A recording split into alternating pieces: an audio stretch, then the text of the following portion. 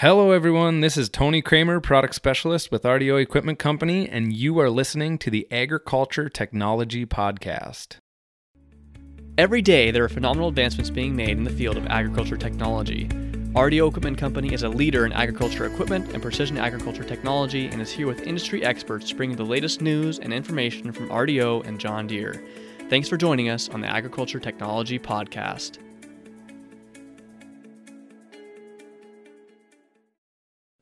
Welcome back to another episode of the podcast. This is episode number 54, and today we are going to be talking about Precision Ag and Crop Life magazines.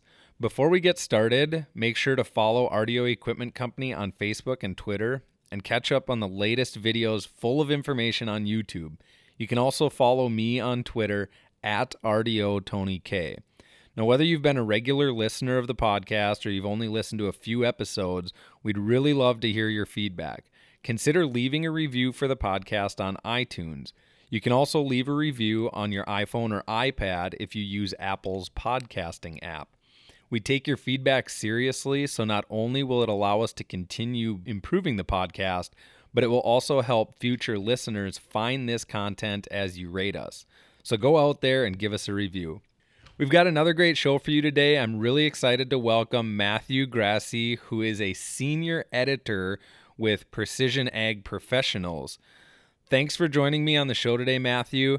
To get started, I'd really like to hear a little bit more about you and how you got involved in this industry.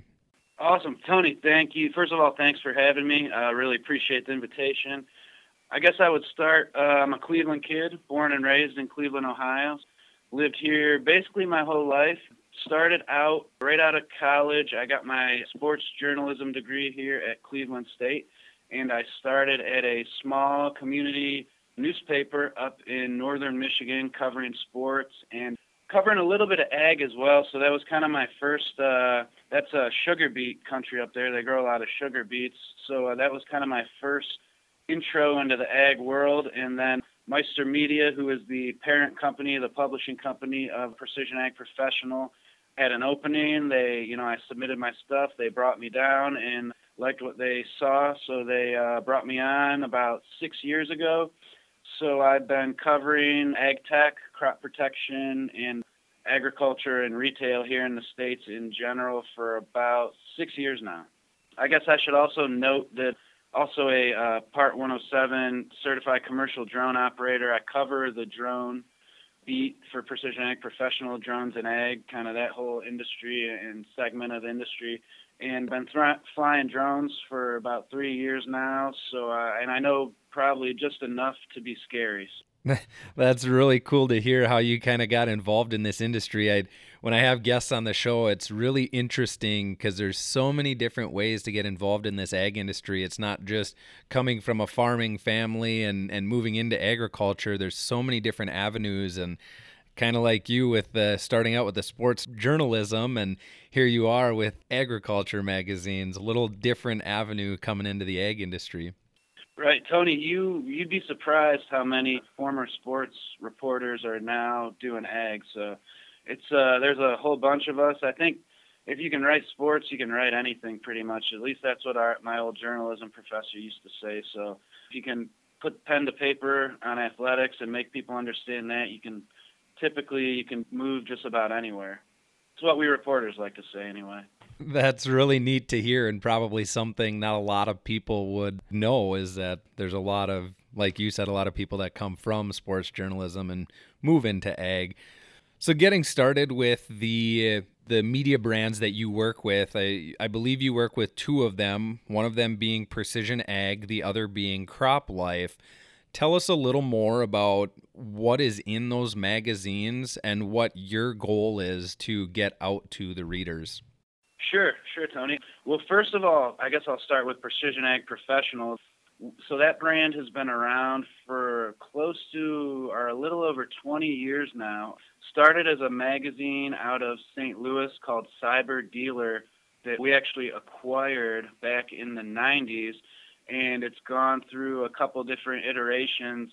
Before it was Precision Ag Special Reports, and then this year we actually rebranded the magazine into the Precision Ag Professional brand, wanting to focus more on the people that we feel are driving adoption of a lot of ag tech technologies. And for us, at least our research tells us that it's the ag service provider, the guys kind of setting up yield monitors, getting up in the sprayers to make sure everything's calibrated. The ag techs, those are the guys that are kind of driving adoption of this stuff forward at the grower level. So we wanted to get closer to that audience, and you know, being 1 year into this rebrand, I feel like it's been well received and kind of we've hit the mark on that. And then there's CropLife, which has been around 100 plus years. Started as Farm Chemical magazine back in, you know, the teens of the 1920s, 30s. That's just our crop protection industry and retail market coverage brand. So covering the CHSs, the CPSs, the Wilbur Ellises, the Winfields of the world, if you will. Great. So there's a lot of different information that you're covering in both of those. And one of the ones that we're really going to focus on is the Precision Ag, being this is the RDO Agriculture Technology podcast. What I really want to know, in your opinion, Matthew, what were some of the most exciting developments that you saw in the year of 2017? Well, first of all, I would say 2017 has been just a crazy year in ag tech in the precision markets. A lot of movement. The market continues to mature. The speed of that maturation seems to be increasing from what we're seeing. Most exciting development that I saw this year, I would have to say, was the Deere and Blue River deal. In case any of your listeners aren't aware, Blue River Technologies was a startup out of Sunnyvale, California. They have a commercial product in lettuce that's kind of a neat combination of artificial intelligence, machine learning, and lettuce thinning technology, I guess. Now, I'm not super aware of how that all works, but I did in June get to go visit the guys down in Lubbock, Texas. The Blue River guys were there with their See and Spray machine, which is, I think, kind of what drove the Deere deal. The See and Spray machine is a pull-behind sprayer that combines, again, AI, machine learning, all these various ag tech technologies to really shrink and kind of more precisely apply herbicides. It's almost like, as See and Spray, it's a spot sprayer that kind of automates that whole process. And seeing that thing in action in June, I became a believer. And then about a month or so later, Deere came in with the $305 million offer to buy those guys. And I think it just kind of reinforced for me what I was seeing in the field in Lubbock that day, that a company like Deere would come out and plunk down that much capital for a company that really doesn't have a commercialized product yet. It's coming, but it's not quite there yet. Yeah, I would agree with you. There's so many advancements and so many technology changes in precision agriculture these days. That one there was a heavy hitter. I know us as a John Deere dealership and many of the other John Deere dealerships in the area, it's very exciting news to see John Deere investing in a company and a product like that. I mean, I agree. It was, wow. And visiting with those guys, I think there was some, while I was out there in Lubbock, they had an idea that this offer was coming, and they knew they were being looked at. And so I think part of my journey out there was to help them get out where the machine was currently and where the potential of such a connected system of sensors and AI and machine learning, and they have their own, they make their own nozzles, and it dribbles the herbicide on almost like an inkjet printer instead of broadcast spraying. So very cool stuff. With the advancements in those types of technologies, and even coming down to a more simple or more basic level with guys having variable rate technology on the farm, or even as simple as auto track steering machines, right now, what are the current trends that you are seeing in agriculture technology? Trends, I guess we're seeing, we're still seeing a lot of venture capital interest in the market. Silicon Valley, all these big investment kind of incubators are still looking at ag. They're trying to figure out the next big thing. Something that we've been hearing for the past 2 years now is a lot of these VCs are trying to figure out what's going to be the Uber for ag. So what's going to be like that simple, easy, inexpensive deployment of technology that everyone already has, be it a smartphone, a car, which, Uber kind of links those two things together and changes how we operate in modern, row crop agriculture. And, I think IoT, the Internet of Things, the adoption of that is really starting to grow. And as Verizon and some of these big telecom companies start to invest more in rural broadband and getting the connectivity up there, I think we're just going to see more and more. And also as these sensors get cheaper and just easier to deploy, and there's things like low WAN and all these kind of low power, wide area network connectivity issues that are going to, they're actually going to solve kind of the rural connectivity issues that kept plagued precision for so long. We're hoping anyway. And once that's all ironed out, I think you're going to see just an explosion in the amount of field deployed sensors and the amount of equipment deployed sensors. I mean, John Deere came out with that combine this year that has, all the sensors in the grain bin, and it kind of adjusts itself on the fly as you're harvesting grain, making sure everything's calibrated, the data's coming in smooth with these sensors. And so I think you'll see a lot more of that. Yeah, I would really agree with that it's going to constantly be more and more, further and further. And like you said, there's a lot of these smaller companies and venture capitals trying to find where they need to be in the ag industry. With resources like Precision Ag Magazine and Crop Life, how are these resources helpful to growers and or dealership professionals like myself? I guess one of the simplest ways is kind of telling stories from other regions that I think in agriculture especially, it's very regional. So what a guy's doing in Iowa and the Corn Belt as far as his VRA or VRT, it's going to be very different from what, say, a guy who's doing VRT in vineyards in like the Central Valley in California is doing. So a big part, we like to tell those stories, those success stories of how some of these guys are finding value in these technologies and driving ROI with these technologies and getting things paid for in maybe the first or second year of use.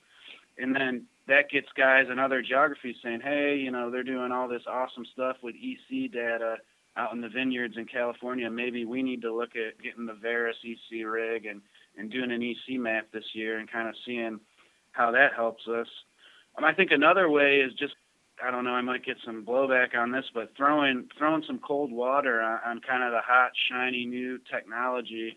We all get obsessed with like, this new drone from DJI is it can do this, it can do that, it can do that. But really on Precision Ag Professional, we're trying to get to kind of the what do these technologies, what problem are they solving? Because if they're not solving a problem, these growers they're not trying to spend money on the newest, coolest thing. They're trying to buy solutions that help them solve a problem, make them more efficient, drive ROI for them, and just, put more money in their pockets. So that's a huge part of what we're trying to do. And I know ag media gets kind of criticized a little bit for getting entranced by the cool, shiny new thing, that's coming out every other week. So we're kind of trying to give a dose of what's real and what's not for the industry, I guess. Yeah, I don't think anyone could have said it any better. These growers out there, they're looking for a solution. They don't just want a shiny new toy. So to find that solution, find what they're looking for, and having resources like Precision Ag and Crop Life to get those stories and figure out what are other guys doing, what can I do to help better my operation, that's really what they're looking for. Now, in your thoughts, Matthew, what do you see or what do you think is in store for the future of agriculture technology?